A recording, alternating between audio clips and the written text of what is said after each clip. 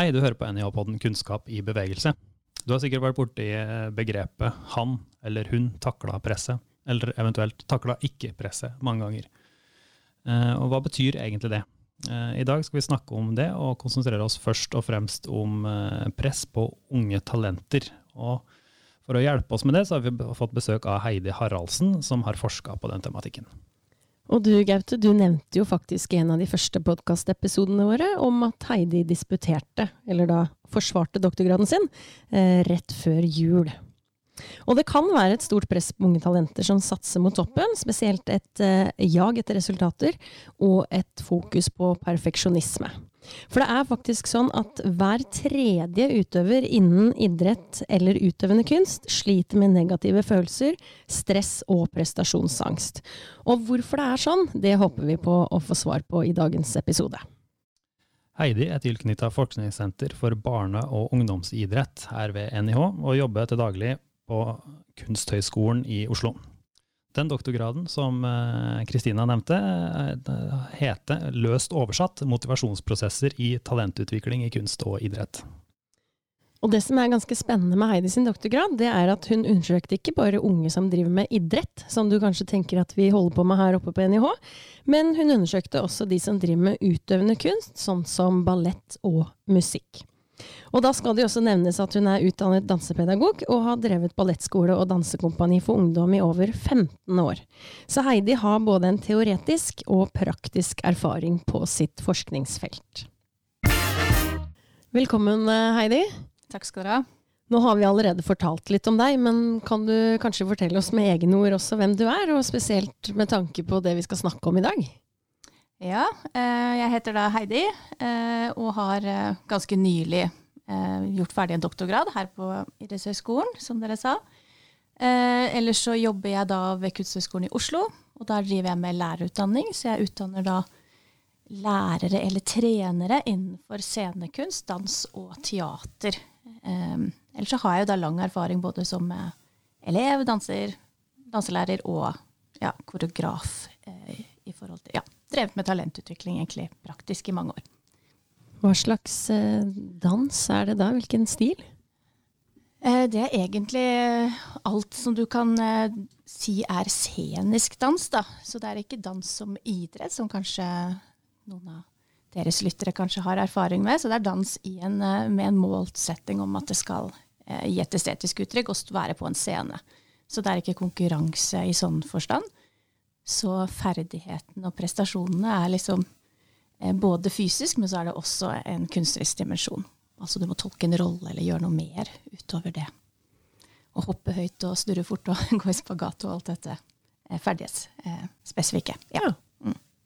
Men du har forsket da på unge utøvere innen idrett og kunst. Hvordan går du fram når du oppretter et sånt prosjekt? Da må man jo gjøre ganske mye, egentlig. Man må skaffe seg samarbeidspartnere.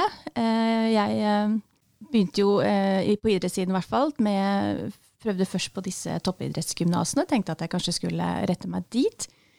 Men så fant jeg fort ut at der er det veldig mange andre, både masterstudenter tror jeg, og forskere som maser. Så jeg gikk i stedet for ganske raskt direkte til Olympiatoppen og talentutviklingsavdelingen der. Og så via de fikk jeg kontakt med forbund og juniorlandslag. Så da, i stedet for å gå ut til der hvor alle utøverne var rundt omkring, så samlet jeg toppen som de har kontroll på da, og samler inn. I tillegg så har jeg jo selv, siden jeg jobber på Kunsthøgskolen, så har jeg brukt studentene som vi har på klassisk ballett der. De tas opp rett etter ungdomsskolen på en høyskole. Det høres litt rart ut, så de gjør en bachelor når de er ferdig med ungdomsskolen. Og i løpet av 3 år så skal de være klar til et profesjonelt ballettkompani. Så det er liksom de siste 3 årene før de er profesjonelle. Og det samme gjelder Baratu unge talenter, som jeg har forsket på. Det er innenfor klassisk musikk. De går på da musikklinje på Edvard Munch videregående, og så går de i tillegg da på et talentprogram da på Baratue. Så det også er veldig sånn målrettet. Vanskelig å komme inn, det er jo alle disse settingene er jo på en måte opptak eller type auditions. Du må prestere for å bli tatt ut, og i det så ligger kanskje dette med en form for talentutviklingsprogrammer, for det ikke sånn at hvem som helst kan bare si at jeg har lyst til å være med på dette. Du må vise noe i forkant og ha kommet ganske langt og dedikere deg. Ja, så det var på en måte sånn jeg kom til kanskje de jeg har forsket på. Hvis dere tenker mer sånn forskningsmessig, så det også en lang prosess med å på en måte lage en prosjektbeskrivelse, få etisk godkjenning, planlegge delstudier, prosessen, hva slags måleinstrumenter, hvilke forskningsspørsmål skal du ha, og så videre, som du gjør i samarbeid med veileder og eventuelt samarbeidspartnere. Så det en ganske lang prosess før du begynner med selve forskningen. Så det å være stipendiat i hvert fall første året nok mye planlegging, opplæring, finne litt ut av hvor du skal gå inn da. Jeg beit meg merke i det du sa om Kunsthøgskolen, og disse som kommer rett fra ungdomsskolen, og så begynte jeg å tenke, det ikke sikkert du kan svare, men hvordan kan du komme inn på en høyskole uten studiekompetanse? De har unntak, fordi det et nasjonalt ansvar for danseutdanning. Det også et ledd i at vi skal prøve å få fram noen norske utøvere på topp innenfor ballett. For ellers så, hvis dere har vært i operaen og i Nasjonalballetten, så vil dere sikkert legge merke til at kompaniet består av minst halvparten internasjonale dansere. Det et internasjonalt nivå selvfølgelig, men så det et ønske. Denne linjen samarbeider også tett med Nasjonalballetten, så studentene har jo praksis der, og vi har tett samarbeid med Nasjonalballetten Ung. Sånn at det jo et ledd for å klare å få opp norske utøvere. De kommer jo også gjerne fra Ruseløkka ungdomsskole, som samarbeid med Operans ballettskole, så de slipper noen skolefag og har ekstra satsning allerede fra ungdomsskolen. Disse elevene har gjerne gått på Operans ballettskole kanskje fra de var 6-7 år, 5-6 dager i uka, så de har allerede hatt en ganske lang vei før de kommer til oss.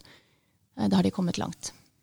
Så det høres ut som det et ordentlig system på plass. Det kan vi kanskje komme litt tilbake til senere. Men skal vi se, tilbake til den forskningsprosessen. Når du da først har kommet i gang, hva var de viktigste spørsmålene du var ute etter, og hvordan har du gått fram for å svare på dem? Hvordan har du hentet inn datamateriale?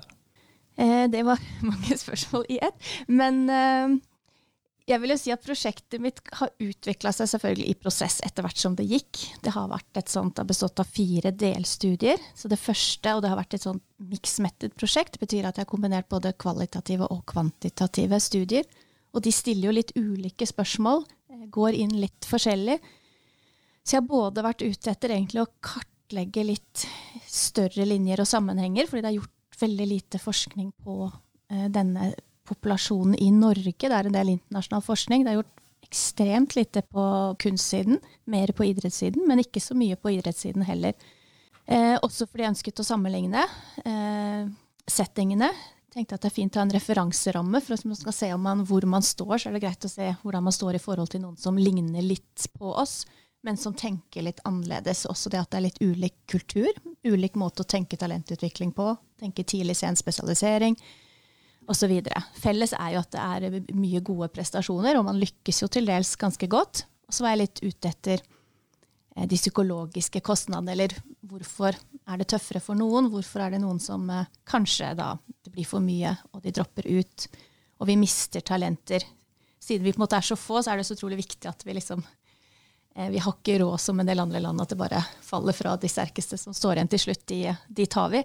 Vi trenger på en måte å beholde den poolen av potensielle utøvere. Så det var litt også det at den problemstillingen vi har innenfor kunst, at vi må jobbe veldig hardt og for å få opp norske utøvere. Ja, litt nysgjerrig på idretten. Det at de gjør det annerledes. Det noe vi kan hente? Det noe idretten kan hente fra kunstsiden? Og så videre. Så det jeg har gjort, når jeg har samlet data, så har det vært noe sånn reise og snakke med folk, litt sånn observasjon bli kjent med særlig idretten, som jeg ikke hadde så mye erfaring med. De kvalitative dataene i hovedsak intervjuer, så at jeg snakket med utøverne enkeltvis. Mens de kvantitative dataene, som det heter, som man analyserer statistisk, de har vært spørreskjema-basert, så da har jeg brukt ferdig validerte måleinstrumenter som finnes i forskningslitteraturen. Hva slags spørsmål, kan du gi oss noen eksempler på hva slags spørsmål ungdommene fikk? Enten fra et intervju eller et spørreskjema? For et intervju for eksempel, så spurte jeg selvfølgelig litt om deres vei inn og fram? Hvordan har reisen eller utviklingshistorien deres vært? Hva var grunnen til at de begynte? Hvorfor har de vært der så lenge og trives de med det? Hva er det som er fordeler og ulemper? Spurt litt rundt hva de synes er utfordrende, hvilke situasjoner de føler at de mestrer og ikke mestrer, hva de ser på som for eksempel suksess og nederlag. I tillegg har jeg spurt masse spørsmål rundt treningskulturen eller prestasjonskulturen, hvordan de opplever sin idrett eller kunstform, sin aktivitet hvordan er det sosiale miljøet, hvordan er trenerne eller lærerne, hvordan er det sosiale klima, hva slags type treningsmetoder, og så videre. Så jeg vil si, det har gått ganske bredt ut for å få et sånn godt inntrykk av hvordan ting henger sammen. Mens i spørreskjemaene så er det jo litt mer ferdig konsepter man spør om. Så da på en måte, for eksempel hvis det er perfeksjonisme, som består av ulike dimensjoner, så er det jo noen spørsmål som spør rundt det, for å se om utøverne scorer høyt eller lavt. Har de noe av disse karakteristikkene for eksempel, eller har de ikke? Og da kan det for eksempel være sånn at jeg setter høyere mål enn det andre gjør i min aktivitet. Hvis jeg ikke lykkes i aktiviteten min, føler jeg meg mindreverdig som person. Det er et eksempel på spørsmål fra perfeksjonisme. Jeg tenker at andre vil tenke at jeg er mindre verdt hvis ikke jeg er flink. Ja. Så kan det være andre ting som går på motivasjon. Hvorfor driver du med langrenn da? Langrenn som har vært en av idrettene jeg har vært inne i. Og så kan det være mange sånne, fordi at jeg synes det er gøy, det gir meg mange fine opplevelser, eller fordi jeg har mange venner der. Ganske mange, litt ulike ting, litt ettersom hva det er man prøver å finne ut av.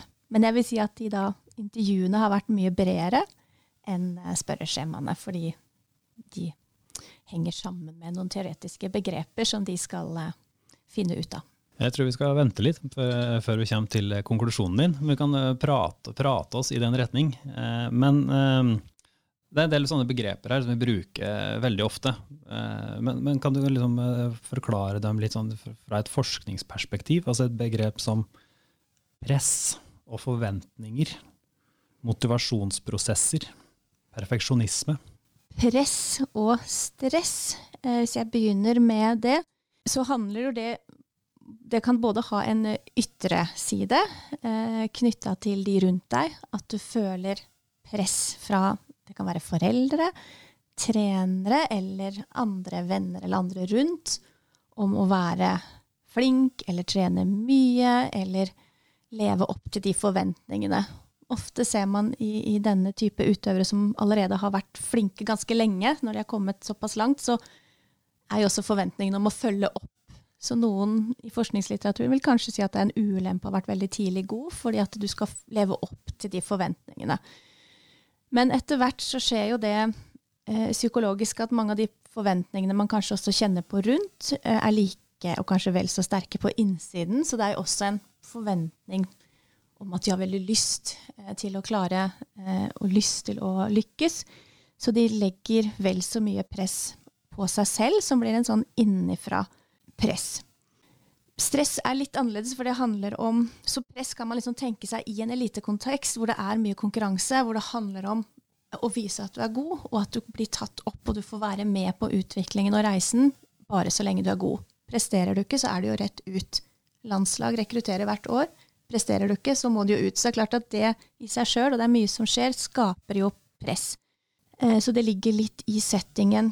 Stress handler om balansen mellom hvor mye krav, hvor mye du på en måte har på agendaen, hvor mye du har å gjøre, og nivået på det, og hvor mye kapasitet eller kompetanse du føler for å parere de kravene. Altså du tenker at det er en sånn vektskål, så hvis du skal prestere veldig høyt, du skal prestere veldig ofte og mye, i tillegg skal du kanskje prestere på skolefag og andre ting, og så har du 24 timer i døgnet, du er kanskje litt sliten, det er kanskje litt vondt et sted, og så videre, så kan den balansegangen begynne å vakle. Og man sier at hvis man kommer i underskudd, at det man skal gjøre er mye mer enn det man føler man har kapasitet til å parere, så kommer stress. Og stress handler om en ubalanse. Det kan handle om på kompetansenivå, men det kan også handle om overload i forhold til mengde. Og stress igjen henger gjerne sammen med da angst. Så hvis man har mye stress, så kan det stimulere angstreaksjoner, for det på en måte en reaksjon på at man føler at man ikke klarer å håndtere situasjonen sin. Og da det jo mye teori og forskning innenfor psykologien som veldig opptatt av type mestringsstrategier da, når du i stress, eller opplever nå at liksom stresset, men også angsten, for å ikke klare det, for å ikke klare å parere alt det du har på agendaen. Og der ser man, hvis vi skal over mot motivasjon etter hvert, så det tydelige sammenhenger med for eksempel god kvalitet i motivasjon i forhold til dårlig kvalitet i motivasjon.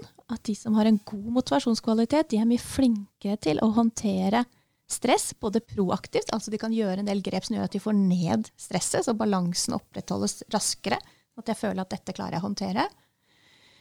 Og de også flinkere med det sånn reaktivt å bruke strategier når det først har oppstått en stressituasjon. Men ofte sier man jo at det jo hensiktsmessig å prøve å jobbe på forhånd for å unngå å komme i en stressituasjon. Mens de som har dårligere motivasjonskvalitet drives ofte av litt sånn annen tankegang, og de ser man også i flere studier at de har mye sånn type, vi kaller det avoidance-strategi, eller unnvikelsesstrategier, og noen har bare ikke manglende strategier, altså at de kommer, og det noe av de kanskje 1/3 som jeg snakker om, som da, hvor det blir så vanskelig at de blir lammet av stress- eller angstsituasjonen, sånn at de enten unngår konkurranse- eller pressituasjoner, eller de klarer ikke å håndtere det, og da mislykkes i kanskje prestasjonsøyeblikk, da, så da de ikke lenger best når det gjelder. Og det påvirker jo både på kort og lang sikt egentlig prestasjonsutviklingsmulighetene, og så kan det bli stress av det igjen, fordi at når jeg ikke håndterer noe godt, så gruer jeg meg jo til neste gang jeg skal håndtere en lignende situasjon. Du sa noe i sted, sa du lav motivasjon? Nei, var det ugunstig? Lurt kanskje å rydde litt opp i, for mange tenker jo på motivasjon som enten noe man har mye eller lite av, som kvantitet. Det jeg kan si med en gang på eliteutøvere jo at alle sammen har mye kvantitet, så jeg tror ikke det noe tvil om at de motiverte, men de kan være motivert på feil måte, eller ugunstig måte da, som jeg har kalt det i norsk oversettelse. Sånn at de kan ha ulik kvalitet, og det jo det som den teorien som jeg har forsket og jobbet veldig mye med, selvbestemmelsesteorien, opptatt av at det forskjell på kvalitet, og det mye viktigere enn om det kvantitet. Så kvalitet i motivasjon handler jo om at du mer selvbestemt eller autonom, kanskje et vanskelig ord det også, men at du har en mer indre drivkraft, du har eierskap, du føler at du sitter på en måte på nøklene litt selv, du kan kontrollere prosessen, det ikke sånn at det noen på utsiden som bestemmer alt, og du selv har ikke noe du skulle ha sagt. En type lav kvalitetsmotivasjon som også knyttes til det som folk sikkert har hørt om ytre versus indre motivasjon, jo ofte at du kanskje motiveres av å være flink, eller det å få status, at noen skal synes noe godt om deg. Ofte ser man at det knyttet til selvverd, sånn at for å føle deg bra, så må du prestere bra. Og der ligger det en type betinging. Og det klart at det jo risikoutsatt når du i en kontekst hvor du skal prestere hele tiden, og du konkurrerer mot andre som veldig gode, så sannsynligheten for at du ikke best eller vinner hele tiden jo veldig stor. Så du må på en måte takle det. Og hvis du hver gang du ikke lykkes 100%, faller litt sånn ned i bånd og føler deg helt elendig som person eller menneske, eller føler at du ikke har verdi, så jo det veldig sårbart. Så derfor det ugunstig, men det kan også være at hvis du veldig flink og vinner hele tiden, og du gjør dette fordi du vil ha den gullmedaljen, eller at alle skal liksom heie på deg og synes du har litt sånn status da, så når du først har lykkes, så ser du på en måte ikke noe grunn til å utvikle deg videre. Så det man ser at da kan man jo på en måte bremse også utvikling, at man blir stående og vente helt til man blir utkonkurrert, så må man ta seg sammen. Men poenget, en autonom eller selvdreven motivasjon har også fokus på læring, på utvikling, sånn at uansett om du vinner, så tar du med deg det beste av det, men så du likevel motivert til å utvikle deg videre. Så du ikke så opptatt av hva de andre gjør i forhold til deg, du mer opptatt av din egen utviklingskurve. Og det det som motiverende, det mestring, det det å faktisk kjenne at jeg får brukt meg selv, at jeg hele tiden i positiv utvikling, at jeg ikke på en måte står på stedet hvil. Du bare opptatt av å vinne, og du konkurrerer mot veldig svak konkurranse, så slipper du å gjøre så mye innsats. Så man ser også at det påvirker for eksempel innsatsen, at på over tid så kan det ha lavere innsats. Og da går utviklingstempo ned. Så man ønsker jo at man skal jobbe maks, hardt arbeid, ikke sant? Så lenge som mulig. Så det også et eksempel på at kvalitet i motivasjon da kan ha flere fordeler. Men akkurat det har ikke jeg sett så mye. Jeg har sett mer på sånne psykologiske ting rundt forhold til om de føler seg sliten, sånn utmattethet, i forhold til angstproblematikk, og i forhold til emosjonell, rett og slett velvære. Sånn at det det gjort mye forskning på tidligere, men akkurat det ikke alle tingene rundt motivasjon som jeg har forsket på. Du har jo snakket litt om hvordan dette kan oppleves eller føles når det gjelder disse motivasjonsprosessene. Jeg vet ikke om du kan gå inn på personkarakteristikker, men hva det som kjennetegner de utøverne som rapporterer ugunstige motivasjonsprosesser? Det har jeg sett ganske spesifikt faktisk på i det siste studiet mitt, for da tok jeg jo ut 8 av de utøverne som på en måte hadde rapportert høyest grad av frustrasjon rundt motivasjon da, og lav kvalitet. Og da var det faktisk 3 hovedårsaker. En hovedårsak handlet om hvem de var, altså personkarakteristikker kan man nesten si. De hadde høyere grad av perfeksjonisme og i en mer ugunstig form. I tillegg så hadde de da en lav motivasjonskvalitet, eller de var i stor grad kontrollert motivert, eller ytre motiverte, og hadde veldig lite. De hadde ikke noe særlig av den indre gleden lenger. Det ble veldig mye skal, burde, jeg må gjøre dette. En annen gruppe så handlet det mer om kanskje hvor de var, altså talentutviklingsmiljøet da. Lærerne, trenerne, kanskje foreldre. De kunne ha en historie som gjorde at de hadde ikke valgt selv å begynne med dette. Det var foreldrene som hadde bestemt at her holder vi på med denne aktiviteten. Og at det var et press om at du må gjøre det på høyt nivå. Kanskje ikke du får lov å slutte. Og så har man på en måte holdt på i veldig mange år, i veldig mange timer. Det man ser disse utøverne at de har også en ganske sånn ensidig identitet, fordi at de gjør nesten ikke noe annet. Hele livet deres de sier også selv i intervjuer, at de en sånn 24/7-utøver. Så de har allerede lært seg at de skal leve nesten som en sånn senior- eller topputøver, som gjør det på heltid. Så alt handler om trene, sove, spise, prestere. Og da har de på en måte brent, så den gruppen har på en måte reflekterte det, selv om de tenkte at hadde jeg skulle velge om igjen, så ville jeg ha valgt noe annet. Og jeg har kanskje ikke sånn syns ikke det tipp-topp. Men jeg har på en måte nå ingen andre ting jeg kan gjøre, for det ingenting annet jeg flink til eller god i, så hva skal jeg gjøre da? Jeg tror ikke at jeg klarer å lykkes på skolen for eksempel, eller med en annen type idrett eller kunstaktivitet, for det tar jo alt for lang tid å trene opp, for nå de jo blitt såpass gamle. Så da de på en måte, jeg tror de følte seg litt sånn fanget, og så kanskje de presterer godt og flinke, jeg må ikke misforstå det, og jobber hardt. Og da har de også fått mye anbefalinger av trenere og lære andre rundt at du må jo holde på med dette her, du som så flink og så videre, og da blir det kanskje litt, de bare henger med. Spørsmålet jo hvor lenge de kan være da, hvor lenge de klarer å holde på når de har en sånn type motivasjon.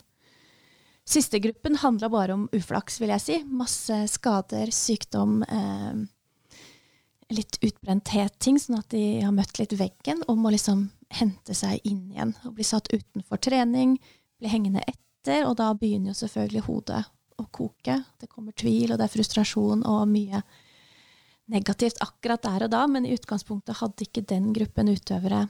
De hadde en ganske gunstig motivasjonsprofil og var ikke i så stor grad perfeksjonistiske, så hvis de får hjelp og støtte til å komme seg gjennom, så tenker jeg at de fint kan komme seg styrket ut av. Men de var nede i gjørma, kan man kanskje si, og det reflekterte nok det. Var det noen forskjeller i idrett og kunstmiljø på det her? Ja, i den siste gjørmegruppa som hadde en ganske gunstig motivasjonsprofil, så var det bare idrettsutøvere. I den midterste, som var litt sånn presset til å gå kanskje, så var det bare kunstutøvere. I den første gruppen med de utrolig ambisiøse, høyt presterende utøverne som var sårbare, perfeksjonister og veldig ytremotivert, var en blandings. Jeg sitter jo og tenker at nå ble det veldig dystert å være ung og holde på med idrett eller utøvende kunst. Kom det fram noe positivt i studiene dine? Ja, nå må jeg si at utgangspunktet i mitt studie, fordi at det er gjort veldig mye forskning på den positive siden, eller alt det positive man får ut av idrett og kunst, og ganske lite på hvorfor er det at noen ikke har det så bra i denne konteksten. Så mine studier har jo zoomet inn på det mer the dark side, og det er ugunstig for å tenke og identifisere hva er det som bidrar til det, sånn at vi kan eliminere det og unngå at vi får utøvere inn ned dit. Så derfor så har ikke jeg hverken brukt masse tid på å lete etter positive ting og de andre, men jeg vil jo si at hvis jeg ser på de store gjennomsnittene, for jeg har jo også målt ting på den lyse siden, og jeg har jo intervjuet de, og da forteller de jo fritt om både positivt og negativt, så er jo hovedfunnet eller hovedtendensen er jo at flertallet er inne i veldig gunstige motivasjonsprosesser og har det veldig bra, og har ganske sunne tankesett. Så vi snakker jo på en måte om at i hvert fall 1/3, kanskje helt opp i 80% er liksom gode score, og er veldig lite bekymret for de. Så det er liksom den 20, kanskje 30% litt etter på hvilke faktorer vi ser på, teller på, som på en måte rapporterer kanskje både sårbare, og jeg tenker at her kunne de hatt det litt bedre. At man kan lure på om kostnadene er litt for høye i forhold til hva de burde være. Og hvis vi ser på antallet norske ungdommer i Norge, så snakker vi vel egentlig allerede om en ganske liten andel som er på det høye nivået som du har fokusert på. Ja, absolutt. Og hvis vi skulle liksom dra en parallell til normalbefolkningen, så vet vi jo i samme aldersgruppe, så er det jo omtrent opp i 20%, litt alt etter om det er depresjon eller angst eller hva vi ser på, så vet vi jo at ungdom i den alderen, mange av de sliter jo også litt og rapporterer det samme, så jeg vet ikke om jeg vil si at det er noe mer av det i elitenivået enn at det er i normalbefolkningen ellers. Så sånn sett så kan man jo tenke at det er ikke så alarmerende. Forskjellen er jo at de er mer utsatt, eller de utsetter seg for situasjoner hvor dette blir satt på spill. Sånn at de vil nok oppleve det kanskje litt oftere og tyngre enn de som kan ikke oppsøke de situasjonene hvor de er risikoutsatt. Er det kjønnsforskjeller? Ja, det har det vært. Det kan se ut som at jenter i større grad er inne i disse ugunstige motivasjonsprosessene, og at de også har høyere grad av perfeksjonistiske trekk. Så de er litt mer sårbare enn gutta. Nå har vi liksom snakket mye om det du har funnet. Hva kan være veien ut av den problematikken? Hvordan skal vi takle det her, møte det her? Ja, da tenker jeg at det er 2 hovedveier. Den ene handler jo om prestasjonskulturen og hva lærerne og trenerne gjør når de jobber med disse utøverne. At det er veldig viktig at de passer på å ikke øke press, stress, og på en måte bruke det vi i selvbestemmelsesstil kaller sånn kontrollerende trenerstil, da. Altså at de er på en måte litt autoritære og bestemmer for mye, at de kanskje forskjellsbehandler, gir mer oppmerksomhet til de utøverne som er flinke, eller lydige, eller gjør akkurat som de ønsker. Relasjon, det å vise at man bryr seg, man ser hva liksom utøveren strever med eller ønsker, og at man på en måte går sammen, for man kan jo ikke dytte eller dra eller presse. Man må faktisk lære å utvikle seg selv, men du kan gå ved siden av og være støttende, eller du kan på en måte gå med pekefingeren og helle litt bensin på det ugunstige bålet, da. Så jeg har jo testet i et studie blant annet hvordan grad av kontrollert trenerstil påvirker disse prosessene, og det er det som vi kaller en moderator, altså jo høyere nivå av kontrollert trenerstil, jo verre blir det av både prosessen og av utbyttene, altså det blir mer utmattethet, mer angst og mer negative følelser, og så videre. Sånn at de har en direkte påvirkning på Og det viste seg også i det samme studiet at når det var ikke kontrollerende lærestil i det hele tatt, den var liksom ned på 1 og 0, liksom. Det betyr at de har ingenting av det. Så forsvant de signifikante sammenhengene i modellene. Så det betyr at da var det for en form for buffer. Det tok bort det negative tankesettet. Det hjalp til å få de til å tenke kanskje på en annen måte, og fokusere på de riktige tingene. Så det hjalp på en måte til å omkode litt det fokuset en utøver som mer sårbar kanskje hadde med seg inn. Så derfor så ser jeg at treneren har en viktig rolle. Så derfor så blir det tovelt. Så hvis treneren gjør litt feil ting, så kan det øke sårbarheten, og motsatt kan redusere den. Men hva da med utøveren selv? Jeg tenker, selv om du 15 år, har du ikke kanskje et ansvar for deg selv? Og ikke bare utvikling, men din psykiske helse, det å tåle kanskje kritikk, eller ta imot ros? Jo, og det tror jeg de er ganske klar over, men så tror jeg kanskje det en liten sånn, som jeg ser i intervjumaterialet, litt sånn den der myten om den der mentalt veldig tøffe eliteutøveren, som på en måte ikke sutrer og klager, og som liksom biter av alt. Så de har også en følelse at det feil å være litt sårbar. Kanskje de selv med på å øke det presset, og leter litt etter, så de på en måte også har en forventning om at trenerne, lærerne skal være litt sånn the hard way, liksom. Vi skal liksom lide for å bli god. Og at elitemiljøene også, man lever, kanskje dyrker litt den identiteten, som kanskje gjør at de, også trenerne, liksom tar det for gitt at de skal tåle mye.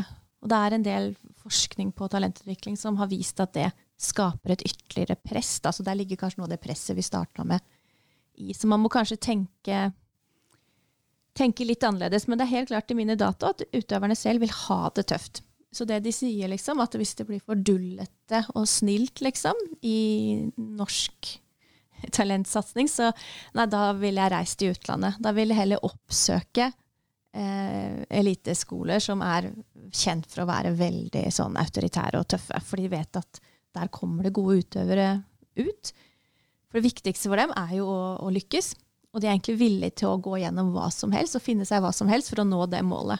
Og hvis de tenker at den veien gjennom litt sånn lidelse og tøft regime og herding, at nå skal jeg liksom bli sterk og tøff, så tror de jo på det.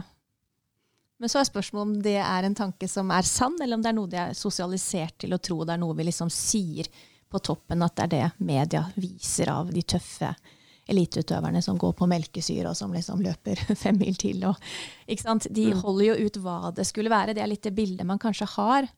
Men så spørsmålet hvor langsiktig det? I forhold til overtrening, som man vet, skader, restitusjon. For det mange ulemper ved å dra det for langt. Så jeg vil også si at man kan få for mye motivasjon. Og det ikke heller bra. For man må vite når det riktige valget kanskje å hvile, gjøre noe hyggelig for seg selv, restituere. Vi nærmer oss avslutningen her. Helt kort. Kan du si noe om hva du legger i det å være en god motivator og pedagog? Ja, det var vel litt det jeg sa i sted. Det som man vil sagt var autonomistøttende. Jeg tror relasjon, at du må ha en ekte relasjon, og en relasjon som likeverdig. At du faktisk interessert i utøverens perspektiv, og forstå utøveren. Du må være ekstra mye til stede når de sliter, når de umotivert, når det tungt, når de skadet, eller for det jeg ser med de som har det tyngst, når det skjer sånne ting, så snur kanskje treneren ryggen til og bruker oppmerksomheten på en upcoming ny stjerne, og så ikke du noe verdt mer. Så de trenger kanskje treneren og læreren når det som mørkest, eller når det sliter. De må være engasjerte selvfølgelig, og de må ha tro på deg, sånn at du får håp. At de må tro at det mulig, så lenge vi jobber sammen, finner løsningene, skritt for skritt. Så det må selvfølgelig vise veien, men de må faktisk gå den veien selv.